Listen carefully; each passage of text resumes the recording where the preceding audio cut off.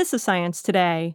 The preschool system in America needs a lot of improvement. That's according to Bruce Fuller, a professor of education at the University of California, Berkeley. Preschool in America is probably about 50 years behind preschool in Europe, in Scandinavian countries like Finland or Sweden. Even the UK, which is a more conservative political history, these countries fund high-quality pre-K for low-income and true middle-class families. They may not subsidize pre-K for wealthy families, but for the true middle class, quality pre-K is pretty well funded. America's approach is quite different.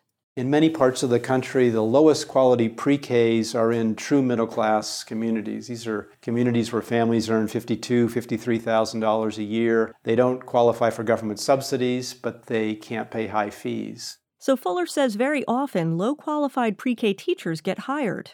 And it's really the middle class in America that's hurt the most. For Science Today, I'm Larissa Brannon.